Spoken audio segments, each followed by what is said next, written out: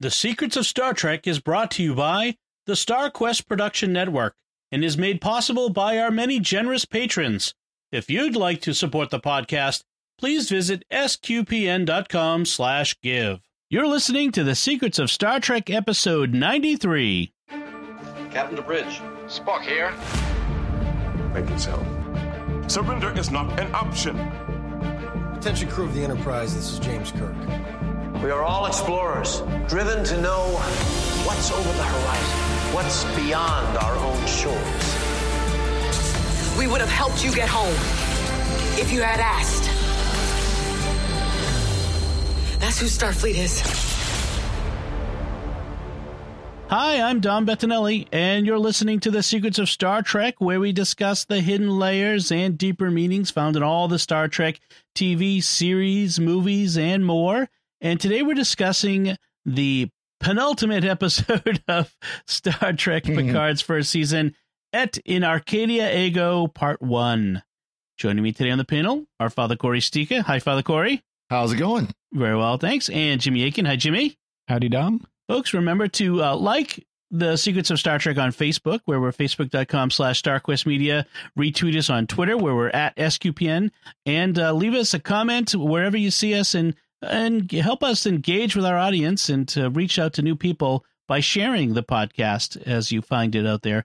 We are going to be continuing even after the end of this season of Star Trek Picard. We've got lots of great Star Trek content we're going to be continuing on with until Star Trek Discovery starts up and whatever else they have, the minds behind Star Trek have planned for us going forward. But we've still got lots of Star Trek to talk about. It sounds really sinister, whatever the minds behind Star Trek have planned for us. It's like, are these the gamesters of Triskelion or something? They're like the Borg. They're going to assimilate us. Yeah. So let's talk about this episode. Let's start by talking about the title, which we briefly touched on last time, but I did a little research on it. Et in Arcadia Ego, it is, as you told us, Jimmy, it literally means even in Arcadia, there I am. Or I also have been in Arcadia. Okay. It can be translated more than one way. Right. And in this case, I think it's a reference to this 17th century painting by this French painter, Nicolas Poussin. Nick the There Fish. are several versions of it.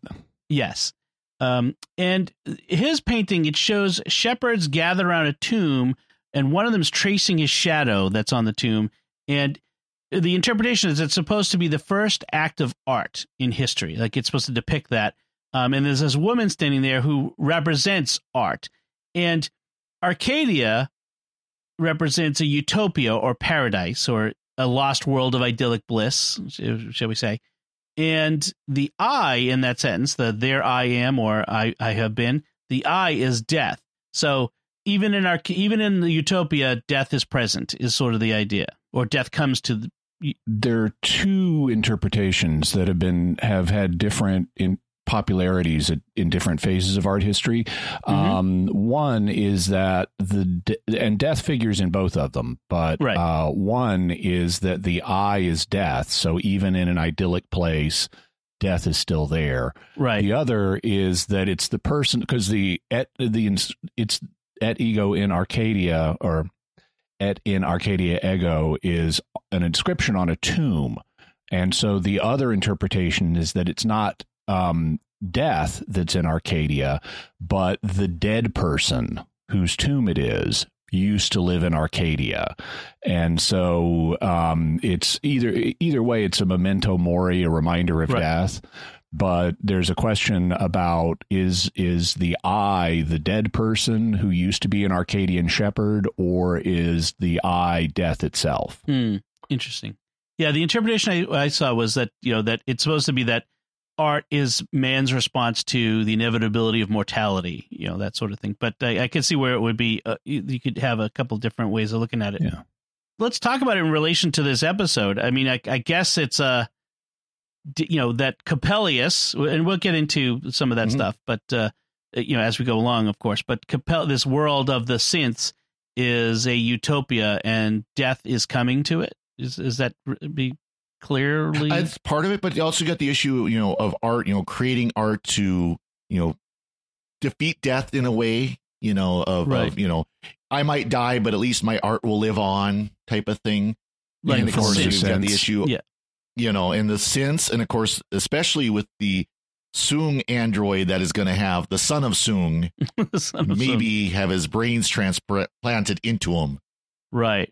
All right. So that, I guess, Or that means consciousness might be a better way to put that. Yeah, but, I guess it means we need to get into talking about the episode and bring some of this up as we go into it. So this episode does not start with a flashback, unlike most of the ones we had. We have this. They've traveled through the transwarp node. Remember that's how we ended before, to the Hulion system, and the planet is Capellius. Is it Topalius or Capellius? Capellius. Okay. I like how when they get there, Red Alert sounds without having to be told to sound. Yes. It's like that is such a logical thing to happen. Instead of waiting, it's like Red Alert should go off and shields should go up automatically without having to wait to be told. Right, when something is coming at you with the guns blazing, yes. Because Narek has followed them through the transwarp node, as we'd seen at the end of the previous episode. And we have this, actually, it was a pretty cool space battle. I think this battle between La Sirena and Narek's snakehead fighter, which is also a cool design, the Romulan fighter. So they have this little space battle. And we have Seven coming to the rescue once again, bringing the Borg cube through the node just in time to take out the Narek, who did a tricky Romulan, like, I'm dead. I'm not really dead. That's my holographic projection fake out on them. So we had, and then we have Seven, and the Borgs come through. And then the planet attacks them with giant space orchids, which was interesting. That's kind of an interesting way to do a defense mechanism. That's for sure. Just basically grab the ship and drag it into the atmosphere. Right. Yeah, so the giant space flowers come up and grab onto the ships, and in some cases they're big enough to envelop the ships, but not the cube. Right. And it takes 3 of them. They get on the corners of the cube, and then they drag them down through the atmosphere and deorbit them without saying hello. Just happens. And this is carrying I like the automated Red Alert, but this is carrying automation a little too far. You should talk before you deorbit somebody. Well, I wonder if the idea is that they want to protect the planet by just basically you're not leaving the planet. Right. It's that simple. Like, not getting the word out. Yeah. We don't want to kill you, but at the same time, you're not leaving this area. We're not even going to give you the chance to leave this area. Also, note, we've commented on how there's been a flower theme this season, and you'll remember when Soji was having her vision memory flashback thing, she couldn't see her father because the orchids were in the way. Mm-hmm. Right. And so it's like he's on the other side of the planetary defense grid. Right. Orchids have play a big part in her memory of that workshop, in her dream, quote unquote. Also, Rios needs a new flint for his lighter. It's clearly getting shaky on him. He has to flick it multiple times. Yes. So Picard passes out when they crash onto the surface and their power is completely drained, and starts speaking strangely. And I thought, strangely, he says, "Thank you all for coming." Yeah. Well, at first I thought he was being possessed by a alien presence. What was that? Do you have any idea? That was from his defect in the brain. That the doctor that Renee had mentioned, that it was flaring up. That become more, as Picard then says after he recovers, that it's become more acute. And this must be one of the symptoms is, under high stress, you pass out, you become delirious. Okay. Things like that. That wasn't clear to me. Yeah. Okay. Yeah, it was not clear, but not at the top moment it was happening. In hindsight, right. Dr. Girardi has him down in sickbay, and she's trying to be nice about what her tricorder is telling her by saying maybe the tricorder is malfunctioning, and then that's why he outs himself as having this disease to everybody. Now, it was when I first heard Picard say that, I thought he said, "Thank you for coming, number one," but according to the captions, he said everyone. Oh, okay. I have to say that the actress who plays Agnes, she does a great job of the lip quiver, the emotional lip quiver. She's so. And hiding underneath a desk when there's space turbulence. Make it stop. Yeah, and from context, they established she didn't know they were going into the transwarp corridor. She just knows the ship is suddenly vibrating violently, and she doesn't know why. And this is her first time. They had established this was her first time off Earth, so she doesn't know why the ship is vibrating wildly. Just that it is, and this must be like a normal thing. Apparently, I do like Picard's ultimatum to everyone at this point when he tells them, "Okay, this is what's going on with my brain, and I have a terminal illness." He goes, "Anyone who treats me like a dying man will run the risk of pissing me off." Excuse the French. And it's clear that Rafi is having a really hard time with that. Yes. Yeah. Yes, and in fact, she does run that risk later on, but in a fun way we'll get to. I really enjoyed that scene there. So Soji reveals to him that this is where she was born, but that her memory of it is jumbled, so she conveniently doesn't have a clear memory of the place. So They have to have it revealed to them. We find out that the Romulan fleet that's on its way is a day behind them. So. I find it interesting at this point. I made a note. Why is no one wondering about like Narak and the cube? Like at this point, they were just kind of, calmly discussing the Romulan fleet. I'm like, there was a cube and then that Romulan ship and that were right there. They do get to it, I guess, but it was kind of it felt like an odd moment that they weren't paying attention. The only thing I could think of is just they want to take stock of where they are right now. You got to remember, three of the five people who are talking there are former Starfleet officers. So right. They're used the to priority is, take care of yourself first and then worry about everybody else. They also established that the fleet is 218 ships. So this is not an inconsequential fleet. Yes. That's the Borg sensors will tell us 218. And because I skipped ahead. They get to the Borg cube. They find Elnor. After an XB, by the way, calls Picard Locutus and freaks him out. Yep. And Seven. Elnor hugs him and says, "I'm so happy to see you," which, of course, is absolute candor. Exactly. Yeah, exactly. Such nice Elnor. He's so nice. He's such a nice boy. He's almost kind of like a puppy dog that bites really, really hard. Yes. And so Soji goes to her old quarters and looking at her pictures in her quarters again. Elnor knows that Picard is dying, and it's because somebody told him. And Picard tells Elnor at this moment he's very proud of him, and Elnor needs to stay with the XBs to protect them and get the cube's defenses online because of the Romulans that are coming on the way. So and I find it interesting that he keeps Elnor is not part of the main group here. And maybe that's because in the resolution of things, Elnor and Seven and the others are going to play a key role by being separate from the other group.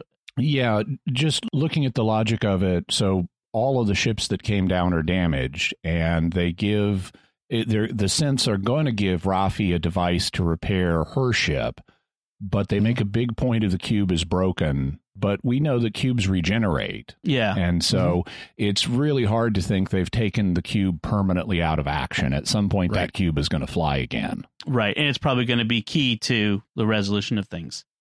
Yeah.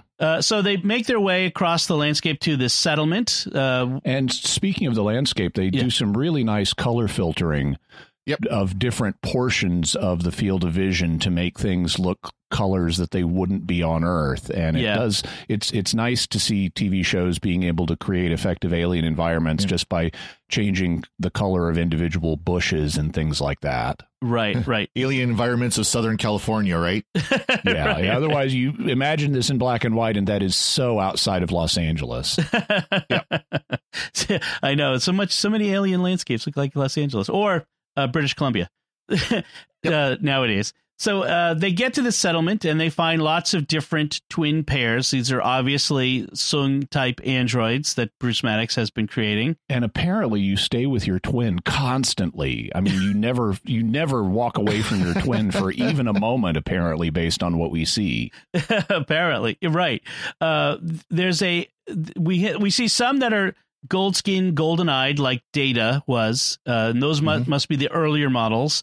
And then the Soji and Dodge were the later refinement to make them more human looking. One thing I kind of like about this scene, though, is we do see the different almost like variants or versions where you can see they're perfecting their craft that ended up with Soji and Dodge. And there's a couple other of the pairs that look like they're pretty much human, right, in appearance. There's one, the pair, and one of them is called Saga, and she is one of the twin pairs, and she recognizes Picard as Data's captain, which I thought was interesting that they're carrying these memories. And then we have the first big surprise. We see Brent Spiner on screen, walking out, not as Data, but as Dr. Alton Inigo Sung, Noonien Sung's son. What's that? Yeah, exactly. Inconceivable. I know. But you have killed my father, prepared to die. Actually, it's Noonien Sung's son. He has apparently taken up his father's cause, his father's work, creating androids, but obviously not as capable as Bruce Maddox was he can create the bodies, but Maddox was all about the positronic brain, and that's where he had, Maddox had the strength in this area.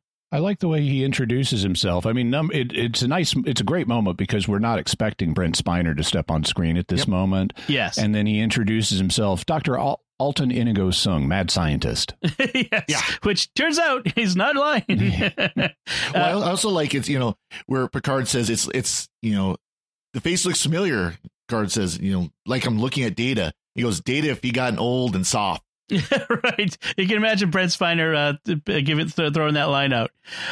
It's really cool to see him doing a yet another Sung character, Mm-hmm. Yeah, because he's played 3 Sung humans and 3 Sung androids. Yes. Yep. By the way, one thing, speaking about the environment we see, this is so Southern California. Where are all the lightning storms we were told are here? Right. Because the characteristics that identified this planet were 2 red moons, which we see in orbit, and constant electrical storms. And I'm told that if you look really closely at the night side of the planet from orbit, you can see electrical storms. Yes. But wow, there is no hint of them on the day side. It just looks like a beautiful Southern California day. You have to look in the background of several scenes. You'll see lightning strikes off in the distance. On the horizon? Oh, okay. On the horizon, or kind of behind, where Sutra is talking in front of everybody. You can see lightning kind of in the background, like when she's doing about to do the Vulcan mind meld. You can see lightning in the background, just flashes of it. Really subtle. Yeah. I mean, which makes sense for the day, which does make sense for the day. Well, we've had thunderstorms in the day. I mean, I was expecting something more like Ferenginar. Right. Just constant. Yeah. I mean, because Earth, our planet has constant lightning storms at any given moment. There are lightning storms all over. So for this to be unique, like an identifiable mark of this planet, I would have expected a lot more. Like Jimmy, but even in the vision though, the clouds weren't dark during the lightning storm. Yeah, you could see the lightning storm, but it looked more. They were much lighter. And that's kind of what I think they were going with, because, again, in the background, you could see kind of light clouds and lightning, which we don't see here on Earth very often. So usually it's very dark. Yeah. We mentioned that a gold skin version of Soji is there. This is Jana's twin pair sister, Sutra. So like Soji, Sutra has lost a sister because Soji lost Dodge. Exactly. And unlike any of the other pairs, I mean, this is... she is alone in this condition among all of the other androids, the synths on Coppelius. And I saw that interview, the Ready Room interview with Isa Briones, and as she was talking about this character, she was mentioning that maybe this is a key part of the motivation of Sutra, why she is the way she is. She has suffered in a way that none of the other synths that she lives among have. Understand. And maybe has... acquired some anger about it. And she certainly comes off as creepy. I have in my notes, as soon as we meet her, that Sutra is creepy, but way before she does bad stuff. Right. And, Isa Briones does a great job of playing her. She's a very different character than Soji. She does a good job on that. Yep. So she says she believes the admonition has been driving the Romulans insane for centuries as they go to the, what did you call it, Jimmy? The table of... the dinner table of madness? Yeah, the dinner table of madness. Because it was never intended for organic minds, but for synthetic minds. And so Sutra has... after all, not an organic table, but a synthetic one. Yeah, exactly. Oh. So Sutra has apparently been doing some cultural appropriation of Vulcan culture and can do mind melds, which is an interesting thing. Yeah, that strained credibility for me. Yeah. Maybe, I don't know. Yeah, I hope I'll be honest with you, I hope they don't try to explain it either. Like, oh yeah, well, there's a certain frequency the human brain operates on it. No, right, I don't want to hear it. Just, I had a little bit of a trouble, like the fact that a synthetic could do it. That's going a step further than I felt like was plausible, but but the only reason why they did it was the easiest way to get the data out of Agnes's head without her having to have this big, let me tell you everything I saw. Blah. Or they could have got one of their Android tricorder things and just done a brain scan. I mean, we can pick up images from the visual cortex today.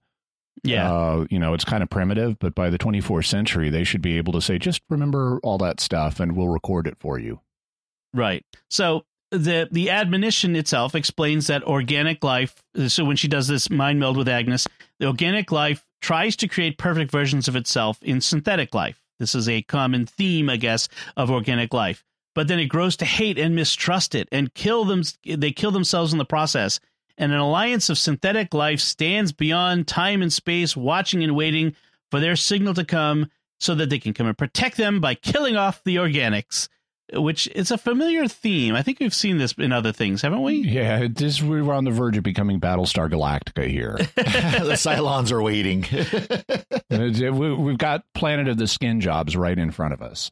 Yeah, it's really kind of weird how much like Battlestar Galactica this season is. And I'm kind of curious that nobody's really called them out on it. Yeah, a Sutra is basically a 6 or a 3, and Soji is basically an 8 who didn't know that she wasn't really, Boomer. Yep. Right. Or, spoilers for an old TV show, or Starbuck. Yeah. Well, she was an angel, but. Yeah, yes. So. That was a whole nother, Sung then, he admonishes Agnes for what she did to Bruce, for killing him. But gives her a chance to repay her debt because he's working on mind transference to move his consciousness into a synthetic body, and she calls it a golem, which is interesting. Yeah. Oh, so a golem is an artificial man. It's from Jewish Kabbalistic folklore. Right. But they don't actually say it's his consciousness he's wanting to transfer. I think it's likely it's going to be his consciousness that gets transferred, but I think, to quote Yoda, there is another. Oh, interesting. I thought it was at least implied several times, or at least Agnes implies that what they need to keep later on. She'll say, you need to keep me around because I'm working on this thing to save Sung. Yeah, she basically comes out and said that we're working on this for him. Yeah, but maybe she doesn't know. It's implied, but it's kind of one of those heavy, hint type of implied. I mean, I think it was pretty clear what they were getting at. All right. Actually, it's not clear to me, so I'll have to ask you when we get to the. Well, I mean, do you want to predict it? Do you think it's a spoiler to say? The reason why I think it was pretty clear is, she calls it a golem, which recreated man, or how artificial man with the mind transference. Well, up until Picard and team show up, who's the person that they'd have the mind transference for? There's only one human being on this planet. Sung. You wouldn't make it for someone else, except for maybe hoping that Bruce Maddox would return, which of course he didn't. Yeah. There's only one person that Sung would be building this for, himself. Right. And then Agnes talks about, I can help him to save him. That's what I thought. Jimmy, what's your theory? Well, I think they are leading us to infer that Sung is going to transfer his own consciousness into the golem. But I think that may be a fake out, because there is someone else whose consciousness has been attempted to transfer before and failed, and it was Data. And we've been told that you could reconstruct all of Data's memories from a single neuron, but B4 was not sophisticated enough to handle that, which is why the initial transfer failed. And so I think it's quite possible that Sung is going to attempt to transfer his consciousness into the golem. But I also think it's possible that that's a fake out and they're going to try to transfer Data's consciousness into the golem. Given that Brent Spiner said he would only do the series if Data stayed dead, if they didn't undermine Data's sacrifice, that would be an interesting fake out if they really did that. It would. Also, part of his concern about Data staying dead isn't that my understanding is because of his physical appearance has changed, but you give him a new body, it takes care of that problem. That's true. Yeah, I guess. Curious. Or we fix Picard by giving him a new body. That would be interesting. That would be that's I think I'd classify that as the most remote possibility. That's not gonna happen. So Sutri, I've combined them. Sutra and Soji discuss what to do next. Soji wants to run. Let's all get on board the La Sirena. We can all get out of here. Sutra has a different solution. She wants to call in the Synth Alliance to destroy all the organics. And that gives... Soji doesn't reject it outright. She's disturbed by it, but she doesn't reject it outright. She's off balance here. I mean, given that until recently, she thought she was one of those organics that they want to wipe out. Yeah. Meanwhile, Agnes is holding Spot 2. She's, in was it Sung's office, which is fun. Maddox's. It was Maddox's office, I think. I think it was Maddox's. Yeah, you're right. It was Maddox's office. Which I thought was fun to see Spot coming back. They've recreated Spot. Is Spot a clone or a synth? Did we say? A synth. They said they created him, so. Oh, okay. She and Rios have a moment together. With some really lame dialogue. He's just told her. I mean, she says like, "Don't forget me," and he's like, "I could never forget you." And she says, "Oh, am I inolvidable?" And it's like, I just said you were unforgettable. Yes, that is what I meant. you just say it in Spanish, doesn't change it. Yeah. So Rios and Rafi are going to go back to La Sirena to fix it. They're given this tool by one of the synths that magically will fix things, I guess. By the way, I wanted to notice Rios is really reckless. I mean, she is a killer and he's still romancing her. Yeah. If it turned out that someone I was romancing, I mean, I'm not talking killing in self-defense. I understand that. Yeah. Yep. But if someone I've been romancing killed a patient strapped to a table, I'm sorry. There are 50 ways to leave your lover, and that's the time to use them. Yeah. And now everybody's been earwormed. Yeah. Well, yeah, I agree. I mean, I'd be afraid. Okay, she snapped once because of some subliminal thing put in her brain via Force Vulcan mind meld. Who's to say this hasn't happened before? Yeah. Also, Derek is captured by the synths. Yes, he has been found and imprisoned. I do want to get to that in just a sec, because I wanted to talk about this moment between Rafi and Picard, which I really enjoyed. She breaks the rules as she's leaving to hug him and thank him, and she says she loves him, and he's all awkward about it, and she says he doesn't have to say it back, and she looks awkward, and he says okay, he starts to walk away, then he says I love you, and then he walks away. Yeah. It's this very fun, awkward moment between the two of them. Nicely played. Yes, very nicely done. And Rios comes to that moment going, what's going on? Yeah. But I like this healing that's going on between Rafi and Picard. She was hurt by him, by what his abandoning of the mission, and his what she thought was this pompous, arrogance 14 years previously that sent her into a spiral. I like this healing that's going on between them here. That's really nice. Well, it's interesting because throughout the series, she's gone from calling him Picard to JL. Yeah. Like it happened like once, and then it happened a couple of times. That's and now true. That's all she's calling him. So yeah, you that's can kind true. of see that change in her character where she's going back to her old patterns. Right. And then she and Rios take the fixer device to go back and fix La Sirena. Right. And then Picard tries to call Starfleet, but is having trouble getting through to get them to come and help. I wonder why. Gee, I wonder why. So Narek, as you mentioned, has been imprisoned, and he's trying to convince Saga, one of the synths, to give him water. But Soji arrives in time to tell her not to trust him. Don't drop the shield. He tries to convince Soji that the the meditation ritual that they went through on board the cube unbalanced her mind, but she's not buying it. Yeah, Soji is way smarter when it comes to romantic killers than Captain Rios is. She's like, sorry, you're a killer. I'm not having anything to do with you anymore. Right. Yeah, she tells her he loves her, and she responds that she knows. And he disgusts her, but not as much as she disgusts herself for pitying him, which is the ultimate like slam. Like, I disgust myself because I pity you. The fact that I even had any feelings for you makes me like crawl. It's like, yes. I mean, it's that bad. That was a good breakup slam there. By the way, the one of the reasons that Saga who is another Soji type android, but not as has more of the gold in her skin. One of the reasons she is vulnerable to Derek trying to get out of the cell by asking for water is, as she explains, we've never had a prisoner before. Right. So their security procedures are underdeveloped and lax.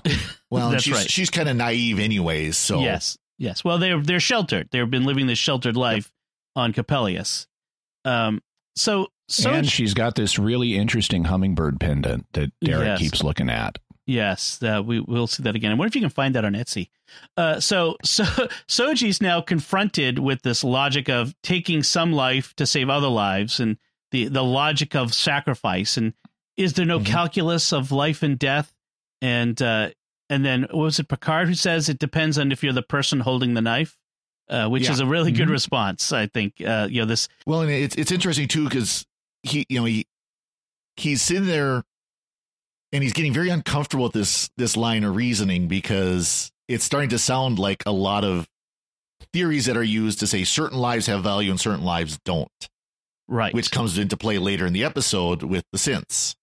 I mean, he's essentially saying like the trolley problem is an interesting theoretical way of thinking, a thought problem, but when it comes down to it, so sometimes ultimately logic alone is not the way to make these decisions about who lives and who dies. Right. And they touched on this very early on in the episode, but it was such a brief flash where they thought that they had disabled Narek's ship and that he was dying, and Soji's like, well, let's just blast him out of the sky.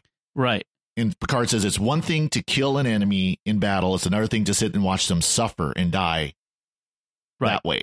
Right. And so they kind of touched on it briefly. Then, of course, they did it really was a fake out, and he's actually behind them ready to blast the snot out of them. Yeah. We also have a line in here about fear is the opposite of logic, which is just not true. I have in my notes, it's right here. Fear is not the opposite of logic. Right. Yeah. Sometimes fear is very logical. Yeah, it says at one point, maybe all rationales for killing boil down to fear, but what if killing is the only way to survive? That's a note I made. It's like, what if, it's maybe not all rationales for killing boil down to fear. And I mean, that's like, as Catholics, we have the just war theory, and that really is a part of it is, we don't want to see war. We don't want to see people die. But, with the proper application, of course, it might be a necessity for self-defense. Right. And fear is a motive there, even if it's not you're afraid for yourself. It's you're afraid someone else is going to get hurt, and this is the only way to protect them. Exactly. Right. So Sutra apparently has a plan for Narek. She off screen. So I'm making a bit of an assumption, but I think it's a solid assumption. Sutra kills Saga to let Narek go in order to blame the organics as the reason to call in the Synthetic Alliance, to drum up anger against them. I think that's reasonable. I have a feeling they'll have a flashback in the next episode that showed just that she let him go and then killed Saga. That certainly would be the way to undermine her as the newly assumed leader if she killed one of their own. Right. Which also has a very Battlestar Galactica feel. I mean, Cylons don't kill Cylons until they do. Yeah. It's a classic TV trope. Yeah, it is a classic trope. Also, it's not entirely clear to me what Sutra's plan for Derek is, but I think we'll find out more about that. I mean, he ends up just showing up at the cube, but we don't get much further development once he's out. What I do find interesting is that apparently eyes are vital organs for these synths, because you apparently kill them by shoving a hummingbird pendant into their eye and just leaving it there. It's kind of like staking a vampire. So, it's like they're like Daleks. Aim for the eyepiece. That's their vulnerable point. Right. So we have this scene where Picard tries to appeal to the synths as a whole to let him advocate on their behalf for the Federation because the Federation has banned synthetic life. But of course, Soong and Sutra undermine him because 14 years ago you didn't advocate for us. You let your advocacy didn't do much good either for the Romulans or for the synths, basically. And so they reject him and they place him under house arrest, while Agnes pledges to help Soong making this golem body, so she's allowed to stay free for the moment. I think that will be a significant plot development in the future. That might be a little bit of a twist there, you're saying. Yeah. Although she does, her heel turn is genuine, because Soji tells her, if you're lying, would you die for your children, meaning the sense, and I will know if you're lying. Yep. And she says yes, and Sutra is okay with that. So she apparently was not lying. She was sincere about being willing to die for the sense. Right. There is a yes, that's true. I do remember that now. There was a line that Sutra throws at Picard saying, "Are you and the Federation any different from the Romulans? Barring synthetics or banning synthetics was just a way of exterminating us in advance." Does that logically follow? Do you think that's a logical argument? Is banning the synthetics a way of exterminating them in advance? Well, I mean, there's a line attributed to the Emperor Augustus with his laws against bachelors, who he would refer to, because they need to get the population of Rome up. And he would refer to them as murderers of their own posterity because they weren't having children. And I know I've seen similar comments from like Martin Luther about birth control, but actually I don't see not creating sense or not creating new babies is just not the same thing morally as murder. Right. Yeah, I agree with that. I mean, it's a big step to say just because you're not creating it doesn't mean you're going to do anything to us who do exist. Right. So, and then Sutra throws this line right in Picard's face. "I'm not like you, Picard. I will rescue those I can rescue. My people will survive." Like that, of course, the clear reference to the Romulan rescue that failed, essentially, for the large part, which wasn't really Picard's fault. It was actually the Synth's fault. Yeah. Picard's speech, I thought, was foolish and set up for failure. He's just, it's complete. Now, I'm not saying this is out of character for him, but this grandiose speech, which I'm tired of Picard's speeches to a certain extent, but this grandiose thing of I'm going to go convince the Federation and everything will be great forever and ever, amen, is like, I was totally agreeing with Soong at that point to, that, look, this didn't work before. What on earth makes you think it's going to work now? Right. I also like the implication that Soong has to the sense, don't believe this guy because you don't know what happened before with him. And there's a tacit acknowledgement that Picard could be really convincing to these naive sense who have never been off this planet and don't know the broader world. And so Soong is assuring them that there's more to this than what Picard is telling you, and what he's saying is actually not plausible, despite how good it sounds. Right. I liked that. Then they put Picard under arrest, and Soji agrees to Picard being put under arrest. So, like, okay, she's had her own heel turn here. Yep. I like Picard's line to her, which is, "You're becoming exactly what the Romulans feared. You will become the destroyer that they have prophesied." So, I mean, this again is kind of a classic TV trope of, yes, I mean, you can see her at one point when Sutra's talking, she's starting to kind of nod along and everything. Yeah. But then after Picard says about, becoming the destroyer, of course, this classic TV trope of really, get him under house arrest so he's out of the way and out of harm type of deal. Sure. Yeah, I think Soji is sincere about wanting him not to interfere. I think Soji at this point has gone over to the dark side, and I thought in the admonition, when we see it from the sense perspective, it's like all organic life will poses this threat. And Soji and Soji ends up agreeing with that. And I thought this ties into what we saw in Discovery Season 2 in some interesting ways, where you had a future that had been wiped of organic life by synthetic life. And so we may have some tie-in to what we saw there coming up in the next episode, or in the future at any rate. And I've seen that rumor that supposition that Control might make an appearance. That's interesting. Section 13 AI might make an appearance. This is a recurring theme apparently in new Trek. So it's an interesting theory that would come up. On the other hand, unless the Federation starts falling apart over the next 2 seasons because of attacks by AI, which would be the creatively interesting thing to do. Because we know the Federation is partially fallen apart by Discovery Season 3.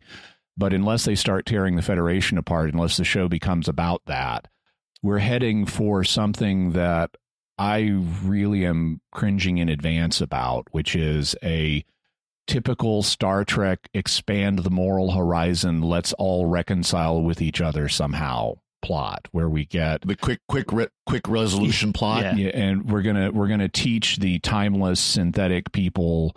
Either we stop the synths from contacting the timeless synthetic alliance, or we, even worse, we talk the timeless synthetic alliance out of their timeless anti-organic policy that has been there for millions of years, and suddenly convince them that we know better.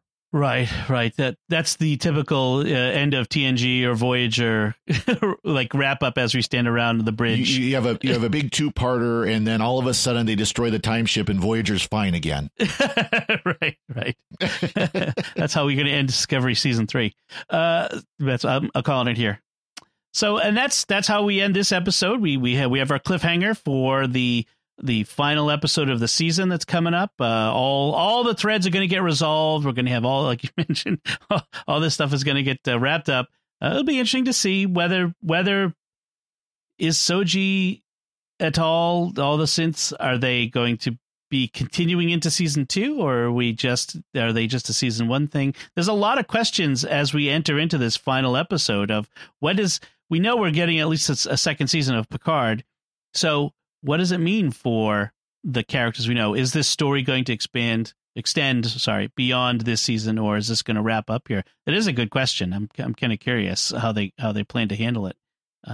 So we'll find out. I do. If you have any final thoughts on this episode before we get to some feedback, just a couple. I like how La Sirena has the seatbelts like Enterprise E, where they just strap in automatically. Yes. Just comes right over their shoulder and everything. Now, one thing I just want to throw out, as a friend of mine mentions as a possible theory, that not all the synths are based off of Data. Because, of course, we know that Lore was deactivated and torn down, that he was dismantled. But we don't know where he's at. We don't know what happened to him.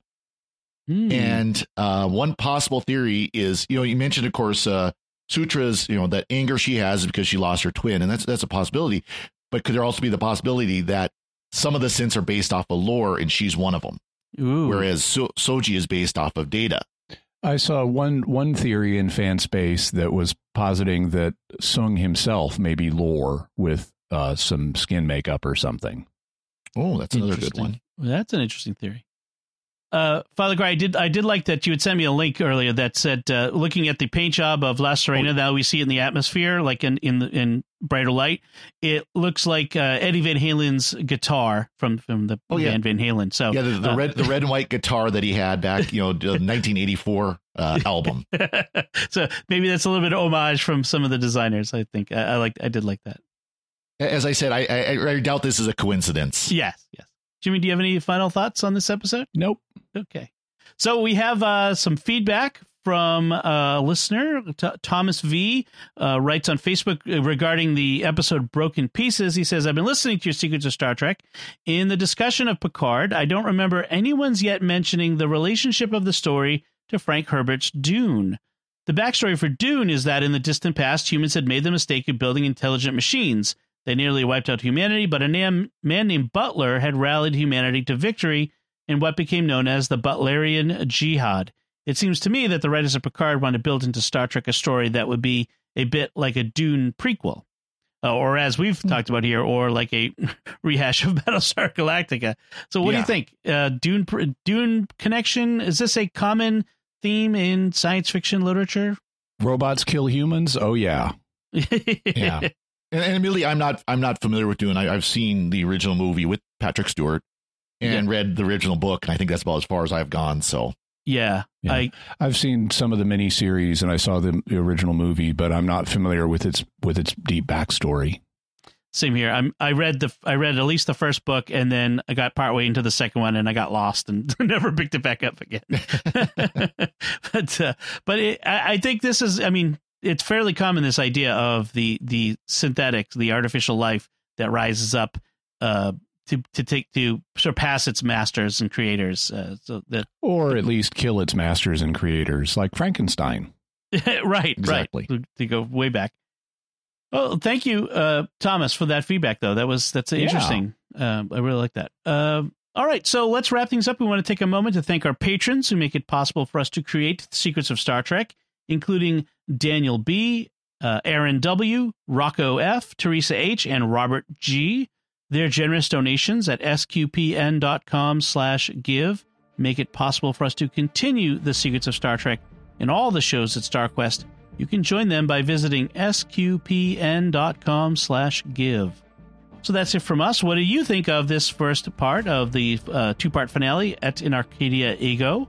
Let us know by commenting on the show at sqpn.com/trek or our Facebook page at facebook.com/StarQuestMedia, or send an email to trek@sqpn.com. And of course, we'll be back next time. We'll be discussing the final episode of the season and our wrap-up for the whole season of Picard at An Arcadia Ego Part 2. Until then, Father Corey Stika, thank you for joining me in sharing the Secrets of Star Trek. Thank you, Dom. And Jimmy Aiken, thank you as well. Thanks, Dom. And once again, I'm Dom Bettinelli. Thank you for listening to the Secrets of Star Trek on StarQuest. And remember, hope and the odds make poor bedfellows.